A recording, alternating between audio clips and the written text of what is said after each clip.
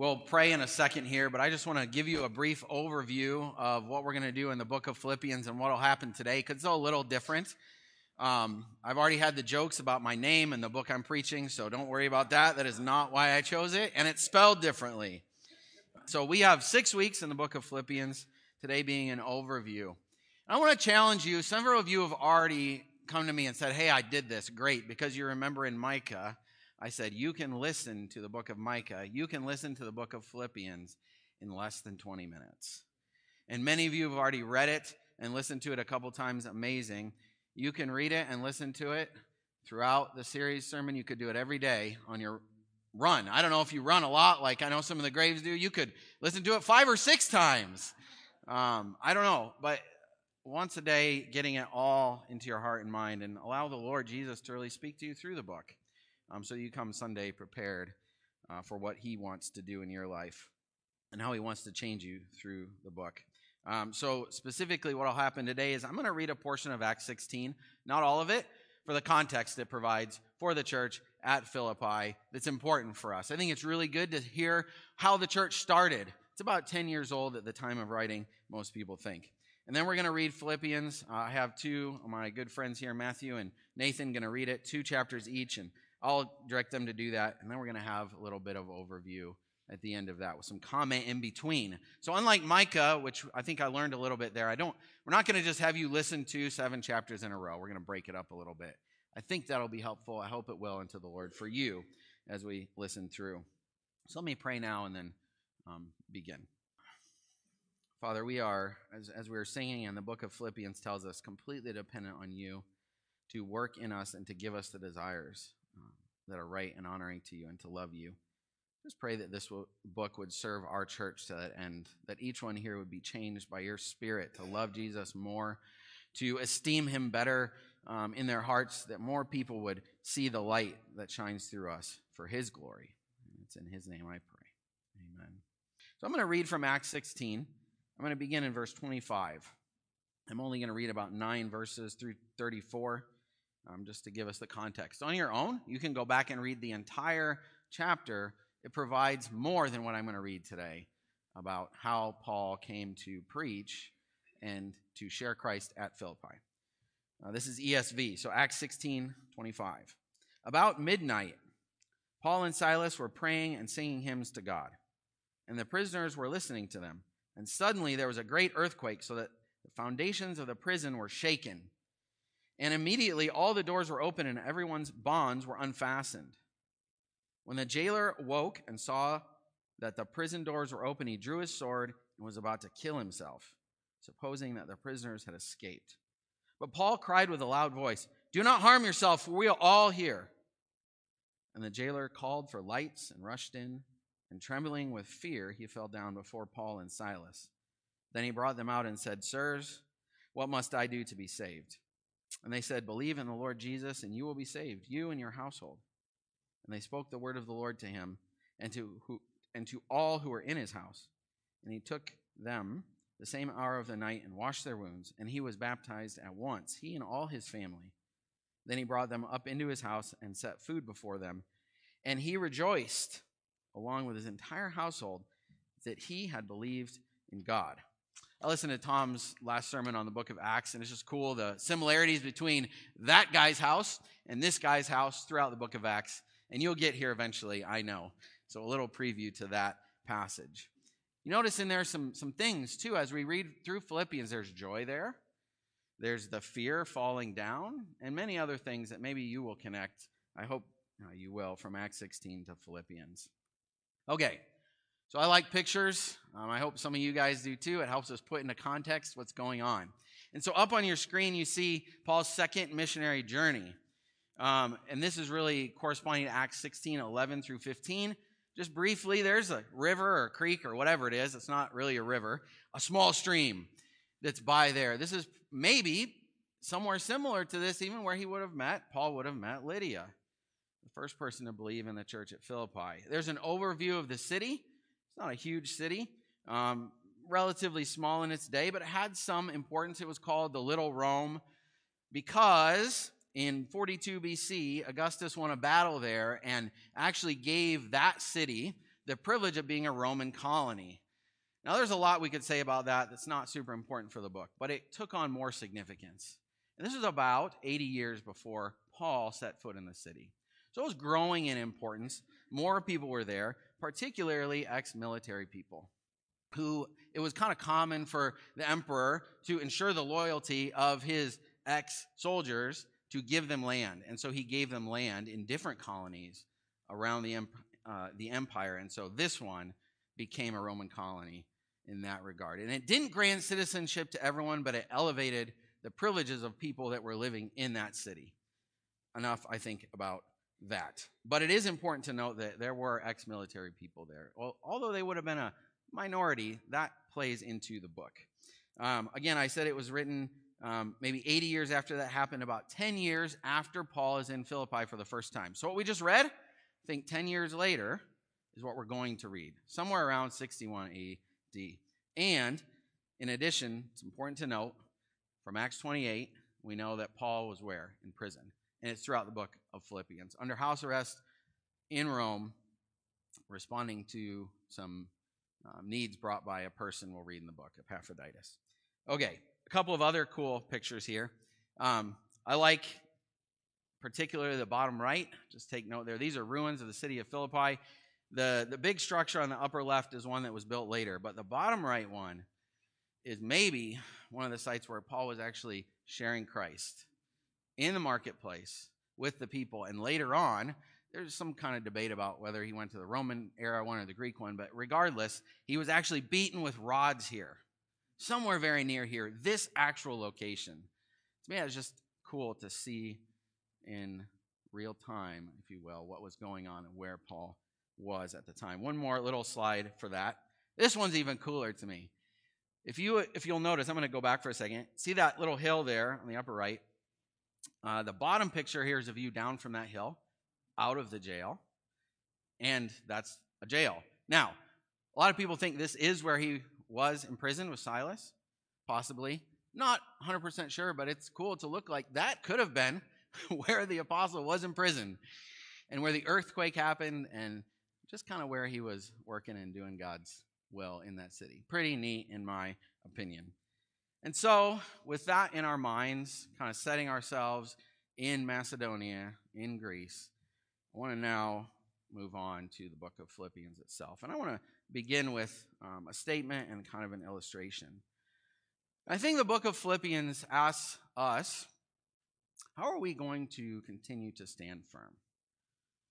You know, Philippi might even be considered Paul's sending church, at least one of them. They gave to him like 5 or 6 times, at least, money. And so it's a thank you letter in some regards, but it's not just thank you. It's, hey, here's a challenge. How are you going to continue to stand firm? Relatively good church, I think, overall, and we'll get into that in later sermons. But how are you going to continue to stand firm? And not just the regular old attenders, but everyone. He says in chapter 1, verse 1, with the overseers and deacons. So if you're an elder here or a deacon, this isn't just for everyone else, it's for us as well, to hear how we as a church can continue to stand firm in the Lord. And standing firm, I think, needs a little bit of help here, just to understand what the context was. So it was like obviously just standing firm, someone not pushing you down, but it came to mean doctrinal beliefs or convictions, if you will. So not only that you believe something, but that what? You carry it out in your life. You stand firm. You don't fall. Okay, and so on here, some of you may recognize who this is. Maybe some younger, maybe some older. I don't know, but this is a guy named Jimmy Donaldson, a.k.a. Mr. Beast. And he is a pretty famous guy on YouTube, right? Like some of y'all, you better have heard of him. He does contests for lots of money. He gives away a lot of money. And in this particular contest, these guys had to put their right hand, and that's important because most of us are right-handed, I think. My dad was even made to be right-handed when he was in school. So for a long time, most people came out right-handed. You had to put your right hand. So 4 guys had a competition. The last person whose right hand leaves the box. So the guy who didn't move his hand gets $1 million in cash. That is cash. It's 2,000 pounds, they said in the video, right? Now there's a trick here. They're going to try to distract you. and they're going to try to get you to take your hand off. And as you stand, because you couldn't sit down, you had to stay standing the entire time. And so one guy in the middle of the night gets distracted and his hand comes off because he's playing a game. He just forgets. His mind is not in it. Apparently $1 million to him is not that important. Okay, well, or maybe he just made a simple mistake. The other guys kind of go out, and the last guy that kind of is there, the two that are last, the last guy who takes his hand off, so the second place guy who didn't win, he just got really tired. And he'd been standing for 38 hours or a little more. 38 hours straight standing. Now, I want to correlate that to what I'm going to say and what we're going to hear in the book of Philippians. The Christian life requires endurance. And we have to continue to stand firm. And we have something much more worthwhile than $1 million. We were talking about that in worship service. Like, that's one of the themes of Philippians. How much is Jesus worth to you? Stand firm. Like the guy who made it almost 40 hours with his hand on the box, not getting distracted, not turning away, keeping his eyes on the prize. And so let me say a word of exhortation here to our church in particular before we read the first chapter. So you're about up, Nathan. When we think about standing firm, God has really been blessing our church. I think more people have heard Christ, and people have gotten to know Christ more, both depth and breadth. I think you can see that. But we must continue by faith. We have to continue to stand firm. I think that is really what God wants us to hear through the book of Philippians, each one of us. I think there are 4 ways there, corresponding with the chapters, that the Lord Jesus wants us to hear how you and I, from the youngest in here to the oldest, can continue to stand firm until God calls us home. And so listen for that in the book. I want you to listen for key phrases as we read through the book of Philippians today. What sticks out? Some of you could probably answer some of those today before we even open it. Awesome. Then let it be an awesome reminder for you of God's work. Also want you to think through key themes. Is there repeated phrases, not just important ones? Important might mean that it is going to be repeated or not. But listen as we read for those things. And then finally, I want you to think about Paul's relationship with these people. Was it at a distance? Was it like the Corinthian church? Was he close to them?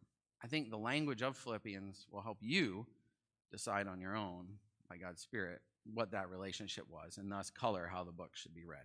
Okay, Nathan, let's go ahead and read chapter 1 of Philippians. And he's reading the ESV. Paul and Timothy, servants of Christ Jesus, to all the saints in Christ Jesus who are at Philippi, with the overseers and deacons. Grace to you and peace from God our Father and the Lord Jesus Christ. I thank my God in all my remembrance of you, always in every prayer of mine for you all, making my prayer with joy, because of your partnership in the gospel from the first day until now.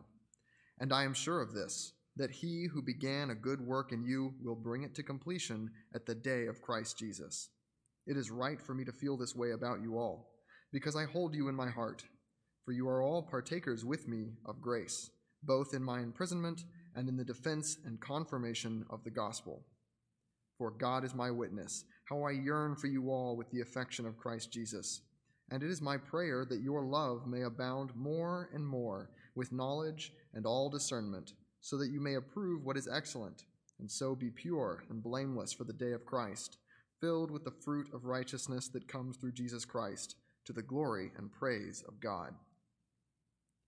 I want you to know, brothers, that what has happened to me has really served to advance the gospel, so that it has become known throughout the whole imperial guard and to all the rest that my imprisonment is for Christ. And most of the brothers, having become confident in the Lord by my imprisonment, are much more bold to speak the word without fear. Some indeed preach Christ from envy and rivalry, but others from goodwill. The latter do it out of love, knowing that I am put here for the defense of the gospel. The former proclaim Christ out of selfish ambition, not sincerely, but thinking to afflict me in my imprisonment. What then? Only that in every way, whether in pretense or in truth, Christ is proclaimed, and in that I rejoice. Yes, and I will rejoice, for I know that through your prayers and the help of the Spirit of Jesus Christ, this will turn out for my deliverance, as it is my eager expectation and hope that I will not be at all ashamed, but that with full courage, now as always, Christ will be honored in my body, whether by life or by death. For to me to live is Christ, and to die is gain. If I am to live in the flesh, that means fruitful labor for me. Yet which I shall choose I cannot tell. I am hard pressed between the two. My desire is to depart and be with Christ, for that is far better. But to remain in the flesh is more necessary on your account. Convinced of this, I know that I will remain and continue with you all, for your progress and joy in the faith, so that in me you may have ample cause to glory in Christ Jesus, because of my coming to you again. Only let your manner of life be worthy of the gospel of Christ, so that whether I come and see you or am absent, I may hear of you that you are standing firm in one spirit, with one mind, striving side by side for the faith of the gospel, and not frightened in anything by your opponents. This is a clear sign to them of their destruction, but of your salvation, and that from God.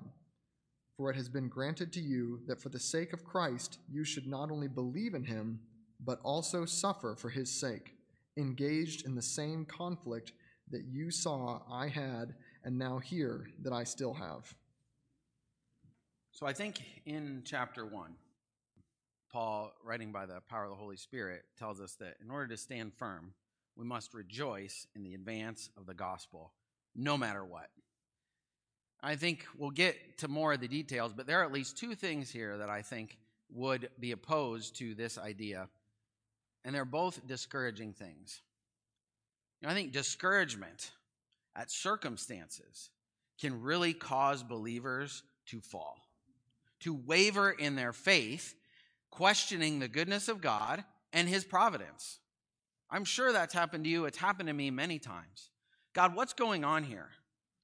But Paul says, hey, I want you to rejoice in the advance of the gospel no matter what. How does he flesh that out here just briefly? Well, a couple of things were going on apparently. Number one, this church, and I think you saw there and we'll see more later, had a great relationship with him.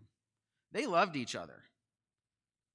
And I think they were probably tempted to be discouraged, and maybe even already were, that he's in jail.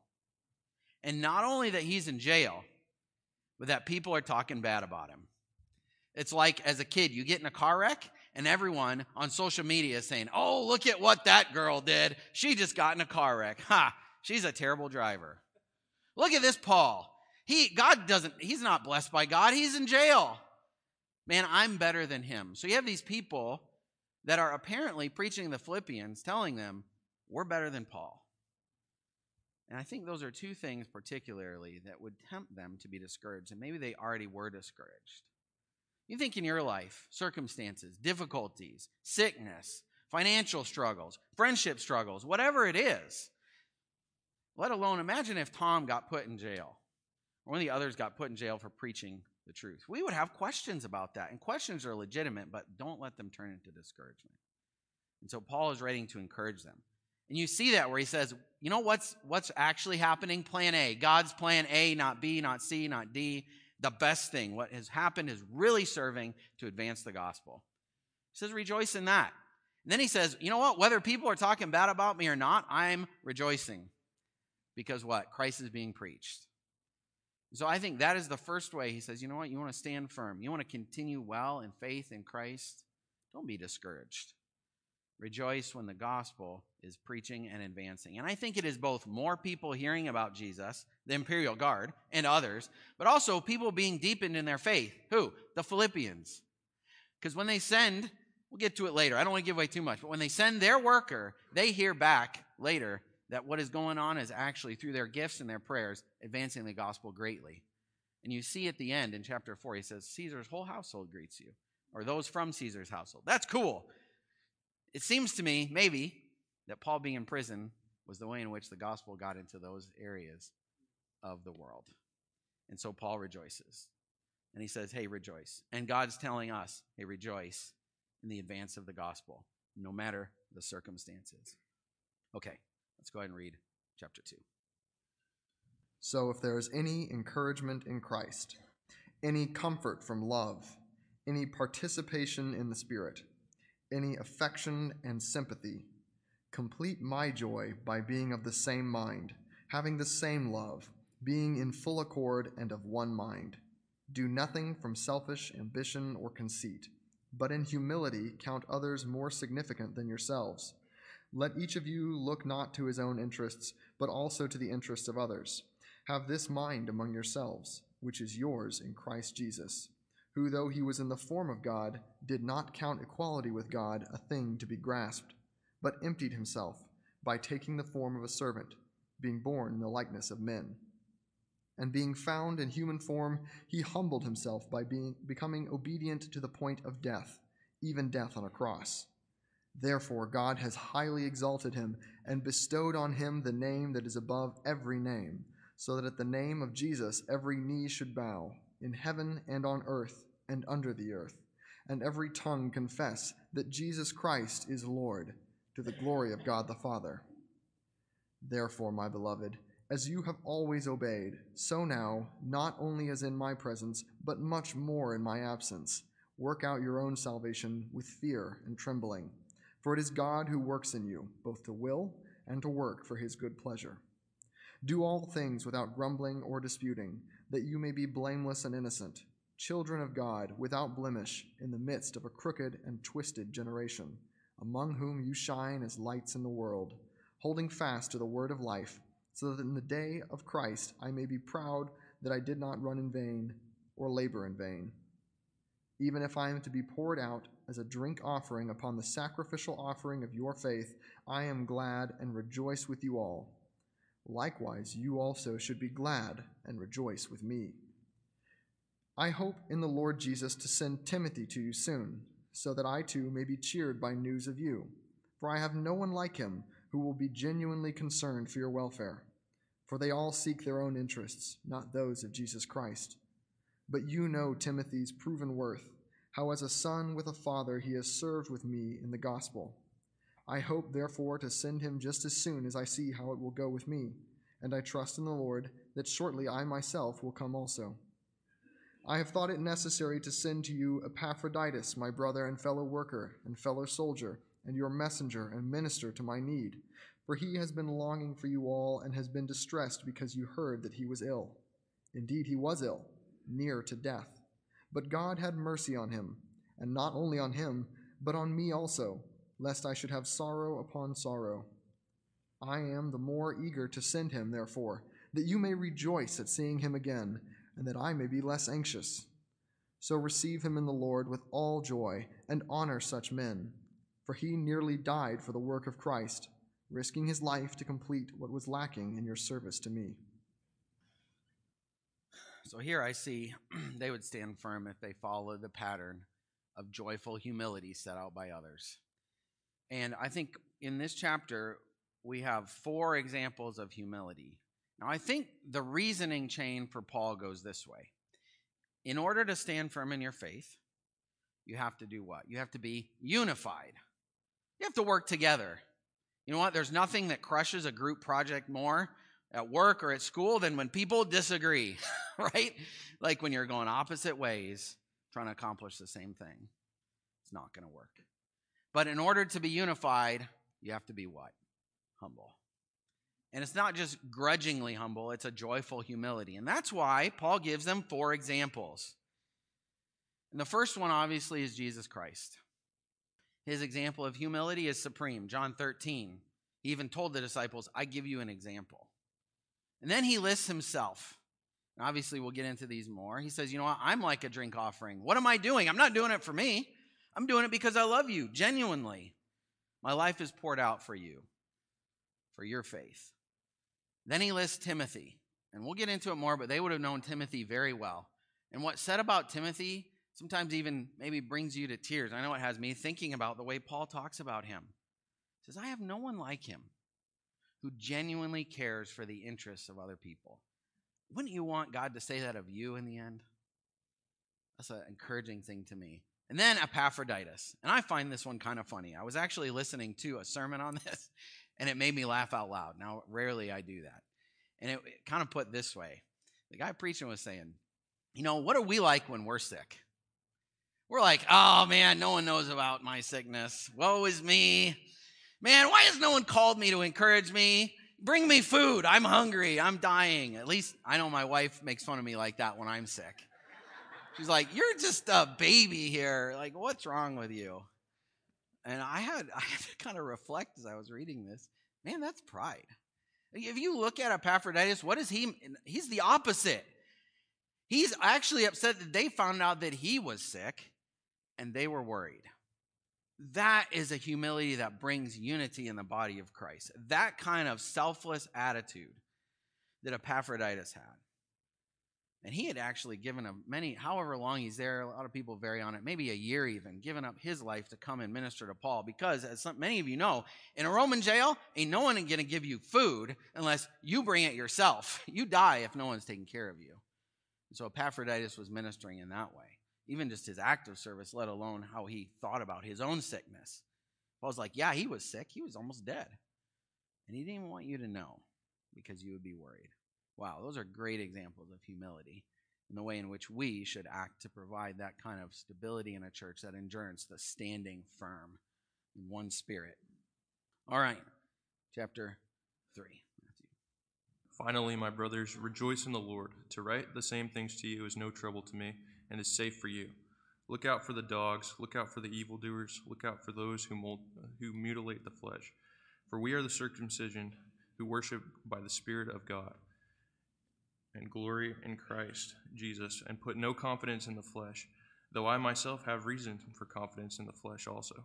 If anyone else thinks he has reason for confidence in the flesh, I have more. Circumcised on the 8th day, of the people of Israel, of the tribe of Benjamin, a Hebrew of Hebrews, as to the law, a Pharisee, as to zeal, a persecutor of the church, as to righteousness under the law, blameless. But whatever gain I had, I counted as loss for the sake of Christ. Indeed, I count everything as loss because of the surpassing worth of knowing Christ Jesus my Lord. For his sake I have suffered the loss of all things and count them as rubbish, in order that I may gain Christ and be found in him, not having a righteousness of my own that comes from the law, but that which comes through faith in Christ, the righteousness from God that depends on faith, that I may know him and the power of his resurrection, and may share his sufferings, becoming like him in his death, that by any means possible I may attain the resurrection from the dead. Not that I have already obtained this or am already perfect, but I press on to make it my own, because Christ Jesus has made me his own. Brothers, I do not consider that I have made it my own, but one thing I do, forgetting what lies behind and straining forward to what lies ahead. I press on toward the goal for the prize of the upward call of God in Christ Jesus. Let those of us who are mature think this way, and if anything you think otherwise, God will reveal that also to you. Only let us hold true to what we have attained. Brothers, join in imitating me and keep your eyes on those who walk according to the example you have in us. For many of whom I have often told you, and now tell you, even with tears, walk as enemies of the cross of Christ. Their end is destruction, their God is their belly, and they glory in their shame, with minds set on earthly things. But our citizenship is in heaven, and from it we await a Savior, the Lord Jesus Christ, who will transform our lowly body to be like his glorious body, by the power that enables him even to subject all things to himself. So the Philippians and us too will stand firm if we really deeply and personally know Jesus Christ, Savior and Lord. I think this is probably where Paul is driving here. And this is something only you can answer. But I would say if you don't know the Lord Jesus as Savior right now, none of this stuff applies to you. There's no blessing coming. There's only wrath from God and eternal separation. And so trust in him, not on your own righteousness, but on the righteousness of Christ that what? Paul says what? Depends on faith. And that's where knowledge of God starts, is in Christ.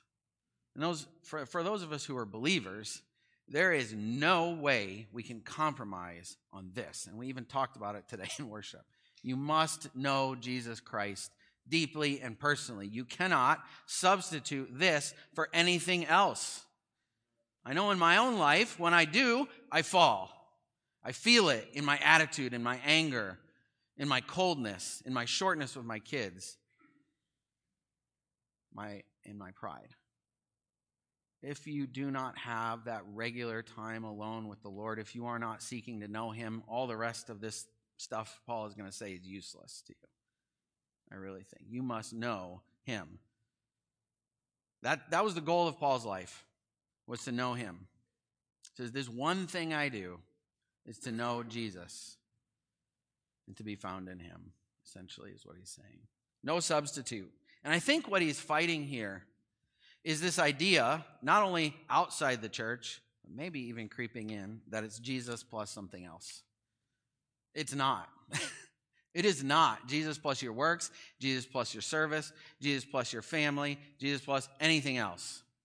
You have to know him, to trust in him, and walk with him by faith daily, both in salvation and sanctification. Jesus is the one to whom we must reckon. And this life is short. And it could end tomorrow or today. You just don't know. But to know him is the only worthwhile pursuit. And Paul is saying to you and to me, through God's Spirit, Jesus' Spirit today, what is he worth to you? Not just on Sunday at church. How much is he worth to you? Is he worth your life? And he concludes, and we'll touch on this in depth later, everything else is infinitely second. It's not Jesus and then something else close. It's Jesus and everything else infinitely second. And we have to get that right as a church and as believers to stand firm. Because things are going to assail that, and Satan is going to attack, and your flesh wants to rise up and distract you from that most important thing. Like those guys, man, with their hands on that cash, it's a lot of money. And this is even more important, infinitely more important. Are we going to stand firm in our relationship with the Lord? That's the challenge in chapter 3, and really undergirds much of Philippians. All right, chapter 4.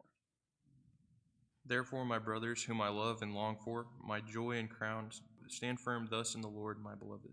I entreat Euodia and I entreat Syntyche to agree in the Lord. Yes, I ask you also, true companion, help these women who have labored side by side with me in the gospel, together with Clement and the rest of my fellow workers whose names are in the book of life. Rejoice in the Lord always. Again, I will say, rejoice. Let your reasonableness be known to everyone. The Lord is at hand. Do not be anxious about anything, but in everything by prayer and supplication, with thanksgiving, let your requests be made known to God. And the peace of God, which surpasses all understanding, will guard your hearts and your minds in Christ Jesus. Finally, brothers, whatever is true, whatever is honorable, whatever is just, whatever is pure, whatever is lovely, whatever is commendable, if there is any excellence, if there is anything worthy of praise, think about these things. What you have learned and received and heard and seen in me, practice these things, and the God of peace will be with you. I rejoiced in the Lord greatly that now at length you have revived your concern for me. You were indeed concerned for me, but you had no opportunity. Not that I am speaking of being in need, for I have learned in whatever situation I am to be content. I know how to be brought low, and I know how to abound. In any and every circumstance I have learned the secret of facing plenty and hunger, abundance and need. I can do all things through him who strengthens me. Yet it was kind of you to share my trouble, and you Philippians yourselves know that in the beginning of the gospel, when I left Macedonia, no church entered into partnership with me in giving and receiving except you only. Even in Thessalonica you sent me help for my needs once and again. Not that I seek the gift, but I seek the fruit that increases to your credit. I have received full payment and more.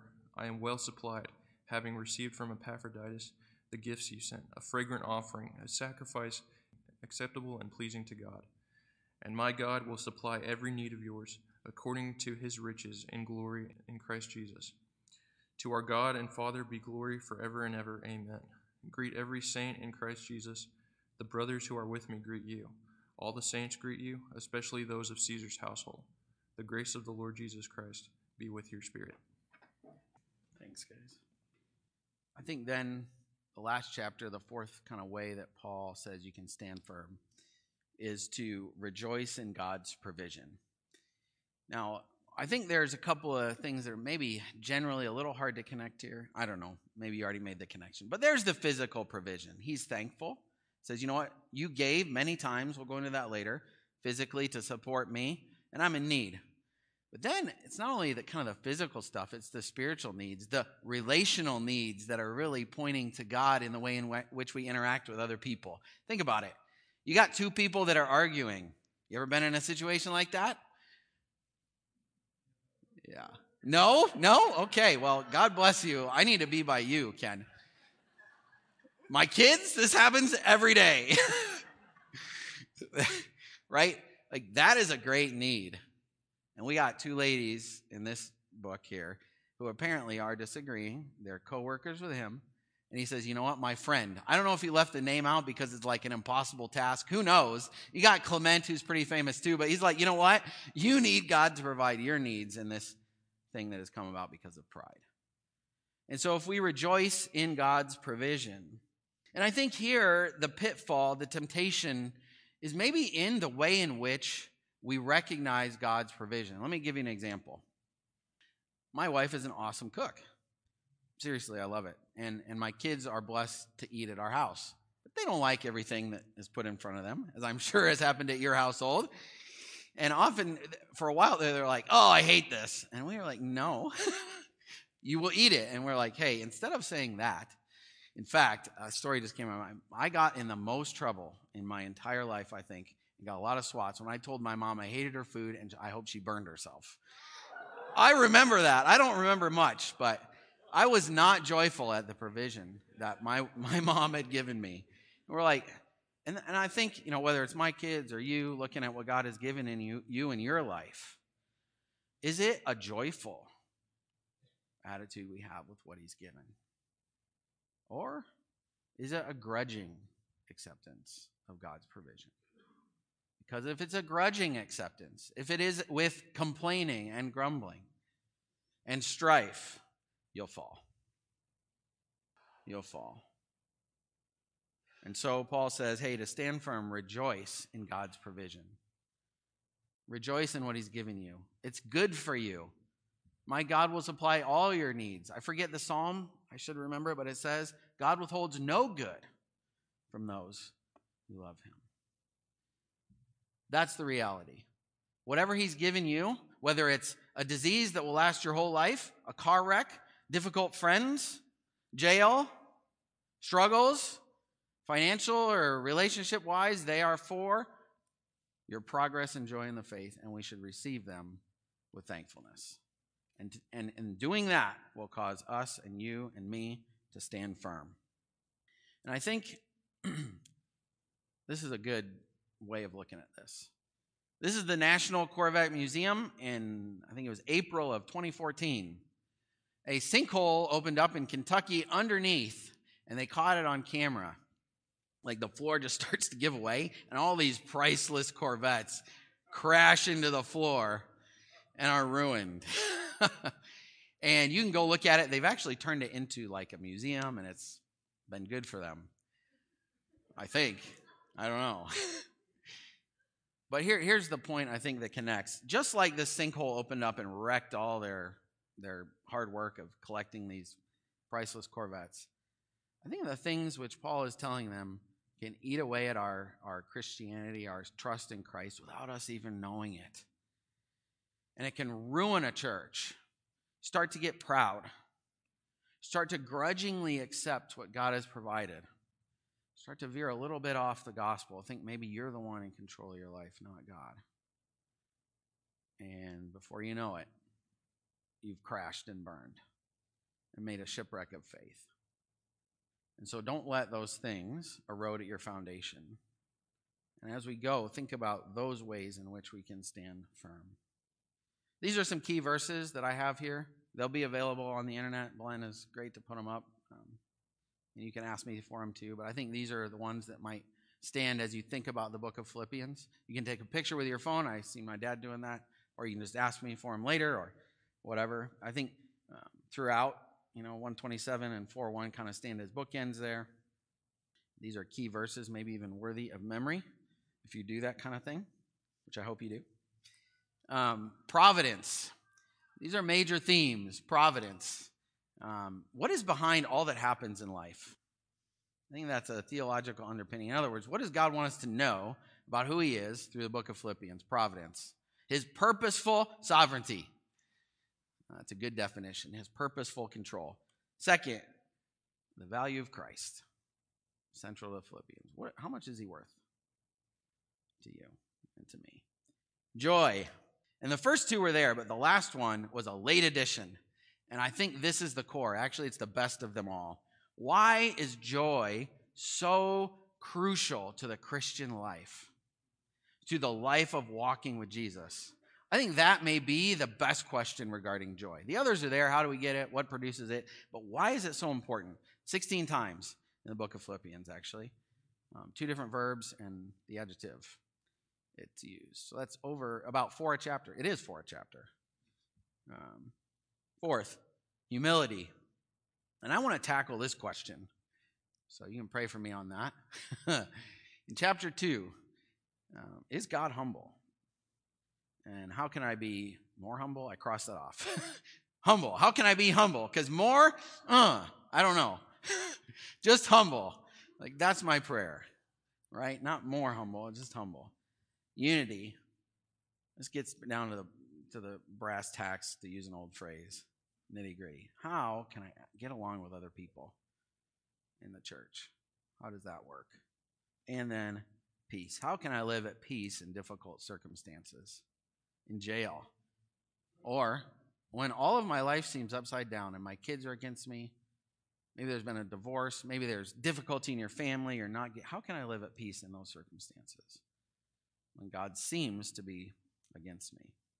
Okay, final thing here for us today. I did this with a middle school, and I'm not going to make you do the actions, but I think Sam Carell and Sage Warner could get up here and do them now. So it was useful. I had them do actions with these phrases, okay? So I think they'd remember them. It stuck with me. I won't even do them for you, embarrass myself. However, I think there are 3 kind of catchphrases. The first one is joy from progress.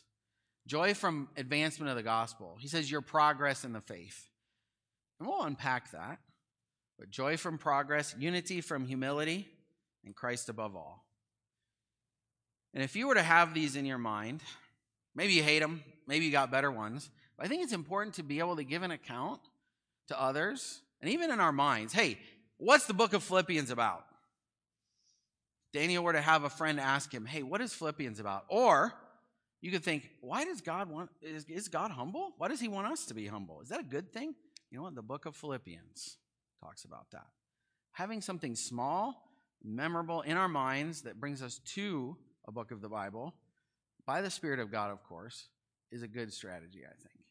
And so these are the ones I kind of gave the middle school. Joy from progress, unity from humility, and Christ above all. And that is what I hope overall as a catchphrase gets in your heart and minds in the next few weeks by the grace of God. All right, why don't we ask the Lord to work in our hearts and minds? Heavenly Father, thank you for the joy that we have in Christ. Thank you that I can look around and see just the joyful progress of the gospel in CBC. I just pray that we would stand firm. I pray that I would, along with everyone here, evaluate Christ's worth properly. That we would say no to sin and yes to him because he is infinitely more valuable than anything this world has to offer. And that we would know him outside of the walls here, that we would trust in him every day. And it is in his name that I pray. Amen.